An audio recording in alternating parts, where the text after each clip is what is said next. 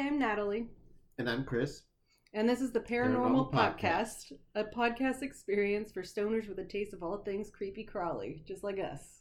Yup. Each week there will be two roles that need to be filled, the listener and the storyteller. The listener will be very, very stoned and surrounded by snacks of their choice in front of a microphone. The storyteller will then give 3 story options. Creepy, including paranormal stories or legends, crime, or cryptids, creatures whose existence can't be identified. The goal from there is simple, to get the best reaction from the listener as the story progresses. And tonight, our listener is Chris. Yes, I am. I can verify that you are very, very stoned. Oh, buddy. What did you smoke tonight? Ooh, tonight's Amazing High is inspired by Ultraviolence. That's the actual name of the strain, I swear. It's by Saints, SeattleGreenBud.com. Yeah. How does it feel? Oh, I feel great. Oh, I'm sure you do. I think this is an indica, but definitely feels like a sativa, and I definitely feel like with Ultraviolence, I definitely want to go play Call of Duty right after this. Yeah? You want to go hit things? Go box? Oh, not tonight. I will be behind a keyboard and mouse tonight. Okay, that's fair. Okay, so what kind of story do you want to hear tonight? You want creepy, crime, or cryptid? You know, considering the pre-roll was called Ultraviolence, let's go with crime. Crime, okay. This one is really interesting. I actually didn't know much about it until just now, like doing my research. Awesome. So it'll be a crime to not do this one. Hey! That was good. Good. Okay, so you're not allowed to look at my screen. Face away from you. Or I could just not look at it. Yeah, that's true. Gosh. This is what I have to work with. I don't trust you. This is like Okay, so our first crime story is going to be the Chicago Tylenol poisonings. Have you heard about that before? I've heard of Chicago, and I've heard of Tylenol, and I've heard of poisonings, but not together. Okay. Well, in 1982, drug tampering resulted in 7 deaths in the Chicago area. Okay. The look on your face. Well, like tampering, like they just like tampered with the bottle kind of thing, like the little thing on top where like you're gonna find out, aren't you? Then get to it. Okay. All the victims had taken Tylenol acetaminophen capsules that were laced with potassium cyanide. Okay, that's more than just tampering with the seal. Got it. Yeah. Okay. So the victims in Chicago, well, in the Chicago area, were Mary Kellerman, who was just 12 years old, Adam Janus and his brother Stanley, and sister-in-law Teresa, who had all taken capsules from the same bottle. Mary McFarland, Paula Prince, and Mary Reiner. So those are like the 7 who died just in the Chicago area. Authorities discovered that all the victims had ingested Tylenol products, which prompted an investigation by both them and the manufacturer Johnson & Johnson, which I don't know if you've heard of them, but... I mean, speaking of butt, it's mostly baby powder for me, but yes. Okay. That was weird, but I love you. You're welcome. Thank you. Okay, so they found cyanide in all of the victims' bottles. So a public warning was sent out via the media. But this is one of my favorite parts of the story. Police also drove through neighborhoods using loudspeakers to tell the public not to use or purchase Tylenol products at the time. Can you imagine, like, having just police scream at you through a loudspeaker not to use Tylenol? I mean, I guess, like, that was the, like, original Facebook post, right? You know, it's just drive around a neighborhood with a loudspeaker. Like, you can't just post something up on Twitter. Like, now you just drive around the neighborhood with a megaphone on top of your car just screaming at people not to take Tylenol or they die, right? Can you imagine if the general public did that, though? Everyone just did that. I just ate avocado toast. Hashtag pumpkin spices out, baby. Hashtag PSL, hashtag basic. Oh, yeah. Okay. So in addition to the 5 bottles belonging to the victims, police found 3 other contaminated bottles on store shelves. Okay, so this wasn't like this family was targeted with just like specifically poisoned Tylenol. No. Oh, And there there's go the the cats. cats. No, it was they actually. They believed that the killer purchased bottles like at different drugstores and then went back and returned the not returned, but they returned it to the shelf in those drugstores. And at that time, there was no tamper proofing. Like it was just bottle with a cap, and you could just easily put it back on the shelf. That is messed up. Right. So Johnson quickly issued warnings to consumers and hospitals about the situation. And they also stopped production of Tylenol products immediately. Wow. On October 5th, 1982, the company issued a nationwide recall of all of its products, the profit from which totaled around $100 million, which in 2019 would have been $265 million. Wow. So that much Tylenol. It's weird that it causes that big of a headache instead. Damn. I didn't see that coming like at all. Nope. Wow. That's not even that ultra-violent of a statement. This is what I live with. You're welcome. Yeah, thank you. Okay, so Johnson & Johnson halted Hold on. Ooh. Oh. Room spun a little bit. Okay. Sorry, You what? good? You good? Great. Okay, so Johnson & Johnson halted all Tylenol media, like advertising, after the Chicago incident, but later they began a media campaign that advised consumers not to ingest any acetaminophen products and offered to exchange any capsule products for the new tablets it started producing. So they changed their entire, like, formula, I guess, not the actual formula, but the format for the pills, because you could pull open the capsules and you could easily put cyanide into them. But if you have a pill-shaped tablet, you can't really do anything with that. That is such a trip. And I actually even remember when I was a kid, like, I was actually around for those old tablets when you could still, like, pop them open and, like, change the insides of them. Yeah. I think they had to have started producing them again, too, because after the tamper-proofing was invented, you know? Because you can still get capsules. Really? Yeah. God, I just haven't seen those for I think everything's a gel caps now, so I just haven't seen like the old classic like red and like white capsule or whatever's inside it. That's true. I mean, I haven't seen that in a while, but I know it exists. I hope I'm not full of shit, but it could be. Does it though? Aren't you? Yeah, usually am. You're right.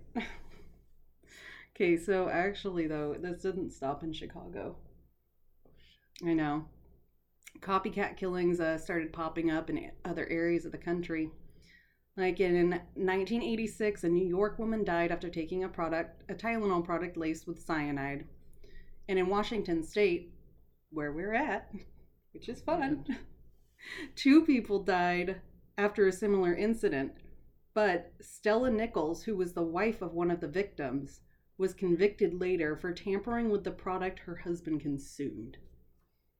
Damn. I know. How much do you have to hate your spouse? Like, that's insane to me.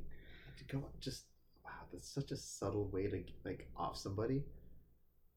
Well, I mean, ridiculous that it's just like, you know, to have that many copycat killers like emulating one specific style. It's just. Well, I mean, at the time they probably thought this is the best way to get away with killing someone. Like, we already have this just issue in Chicago. Why couldn't it just spread over here? You know? That is crazy. I know, right? Okay, so there was also Kenneth. I don't know if his name is Faries or Ferries, and I'm really hoping it's the latter. So I'm just going to call him Kenneth Faries. He was a student at the University of Texas, and he was found dead in his room after taking Tylenol products that had been tampered with in the same year. But Ferry's death was initially ruled a homicide. But the medical examiner later determined that the death was a suicide and that Ferries had taken the poison from a lab he worked at. Wow. I know, right? But, I mean, I couldn't find a source that 100% confirmed that. Like, they were all kind of like, yeah, it could have been a suicide. It could have been a homicide. Well, you don't really know. Wow. So we just You okay there, buddy? Yeah, I mean, I was gonna say something, and then now it has no value because I just can't remember what I was gonna say. So you can just go ahead. Okay. This is great tonight. Glad you're enjoying it. Oh yeah. So there were some suspects for the crime. And these included James William Lewis, Roger Arnola, and Lori Dan. Lewis had actually sent a letter to Johnson & Johnson following the Chicago incidents demanding $1 million to stop the killings. So he posed as the killer to profit from it. But police were able to link him to other crimes when they didn't find any relation to the murders. Huh. He was later charged with extortion, though, which I think is fair. Obviously, definitely falls into character. Yeah, right? So Arnola was identified as a suspect, but he was soon cleared of all charges. He had a severe mental breakdown afterward and ended up shooting and killing a man he mistook for a Marty Sinclair, who was a bar owner who he blamed for all of the media attention he was getting, and that was like driving him insane. Wow, for that to be the thing that sets you off, really? I know, and it's like you could have been convicted for murder before, but nope, here you are. You're gonna get charged with second-degree murder anyway. So fun times. He just wanted that then. Okay. Right. Okay, so and then Lori Dan was briefly considered a suspect, but police now found no connections between her and the Tylenol killings.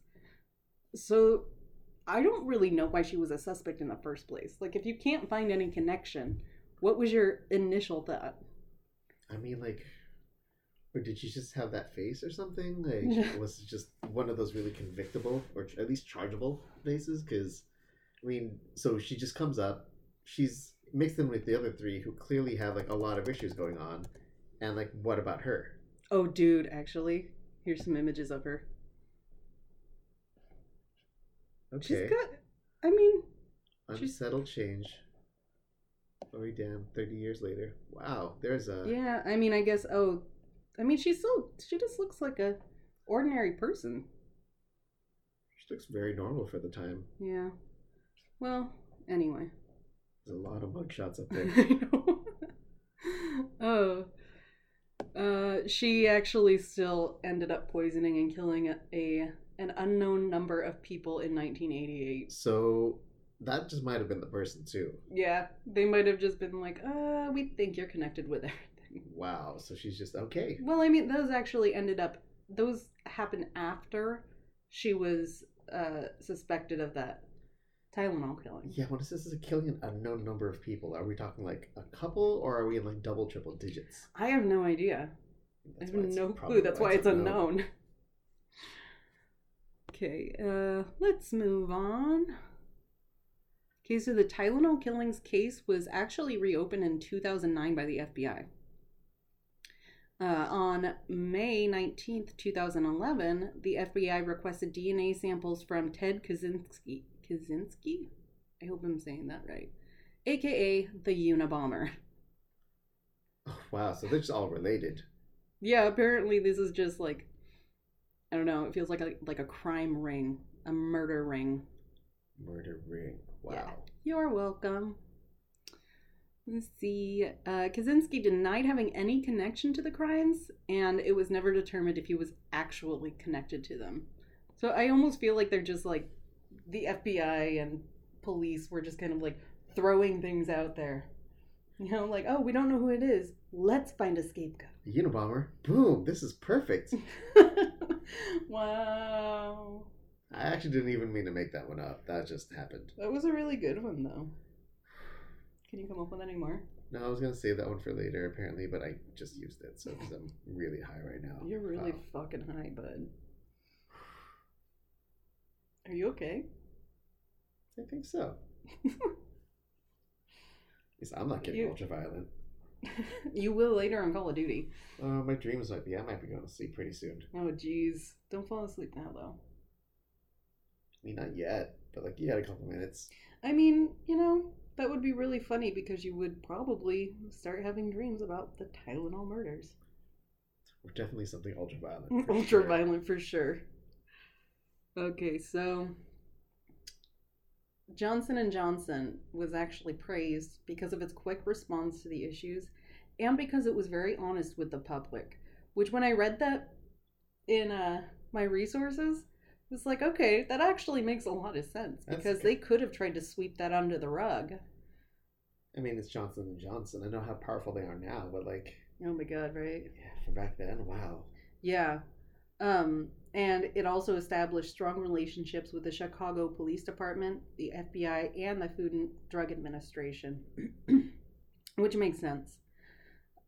Their market share, unfortunately, that year dropped from 35% to 8%. Oof. Yeah. But, I mean, it bounced back in less than a year, and it's presumably because of the responses to the Tylenol situation. Okay. So, after all of that, Johnson & Johnson, as well as other pharmaceutical manufacturers, started putting better security measures in place for all of its products. So, what we know now, we have the triple sealed, tamper-resistant bottles that have, like, the seal, the cap, and the box. So that was first introduced after the Tylenol killings, and they made the switch, like what I was saying earlier, they switched from capsules to tablets with a capsule shape. That makes sense. So, I mean, like, so Johnson & Johnson doesn't actually have those old school capsules you're talking about now. They might not. You know what? I have a computer in front of me and I can look at this up.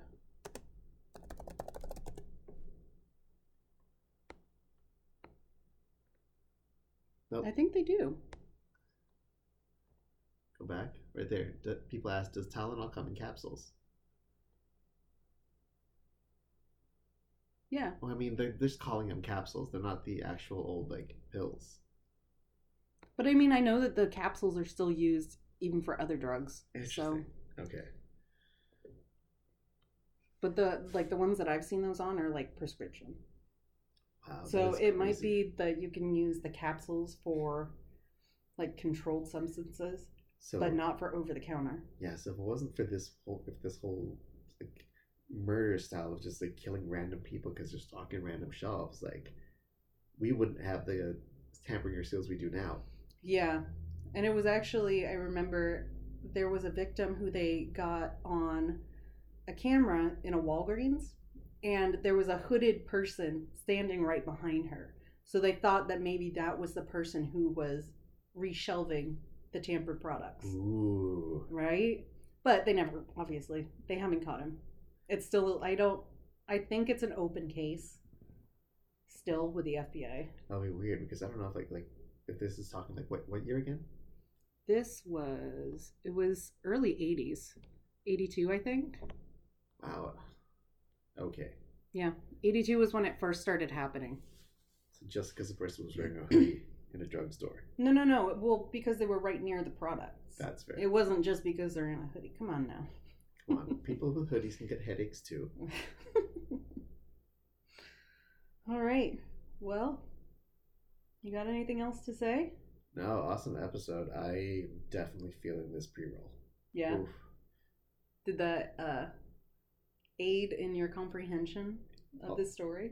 Ultraviolence definitely hit me for this one. Yes. And unfortunately, it wasn't an ultra-violent crime. It was very passive, but... It was definitely mean, though. Mean-spirited. Yeah, very mean-spirited. Ultra-violent tendencies, but just maybe the guy couldn't fight. Who knows? Yeah. Or gal. That's true. Yeah, whoever it was. Maybe non-binary. Who knows? The 80s, maybe. Non-binary people existed. Yeah, we just didn't know. It just wasn't accepted. I mean, a lot of it's still not accepted today, but 82, man. We'll get there. Yeah. We'll get there. I hope so. I hope. All right. Well, I enjoyed telling you about this, and I'm glad you enjoyed listening. And I guess we will pick this up again next week. Oof, that sounds fun. Yeah. You'll be the high one next time. I'm totally going to be high next time. Good luck. Oh, I'm so excited. We got some good stories for you. So yeah. You have to pick a good one. I'm excited. All right. Guess we're signing off. Later, guys. Bye.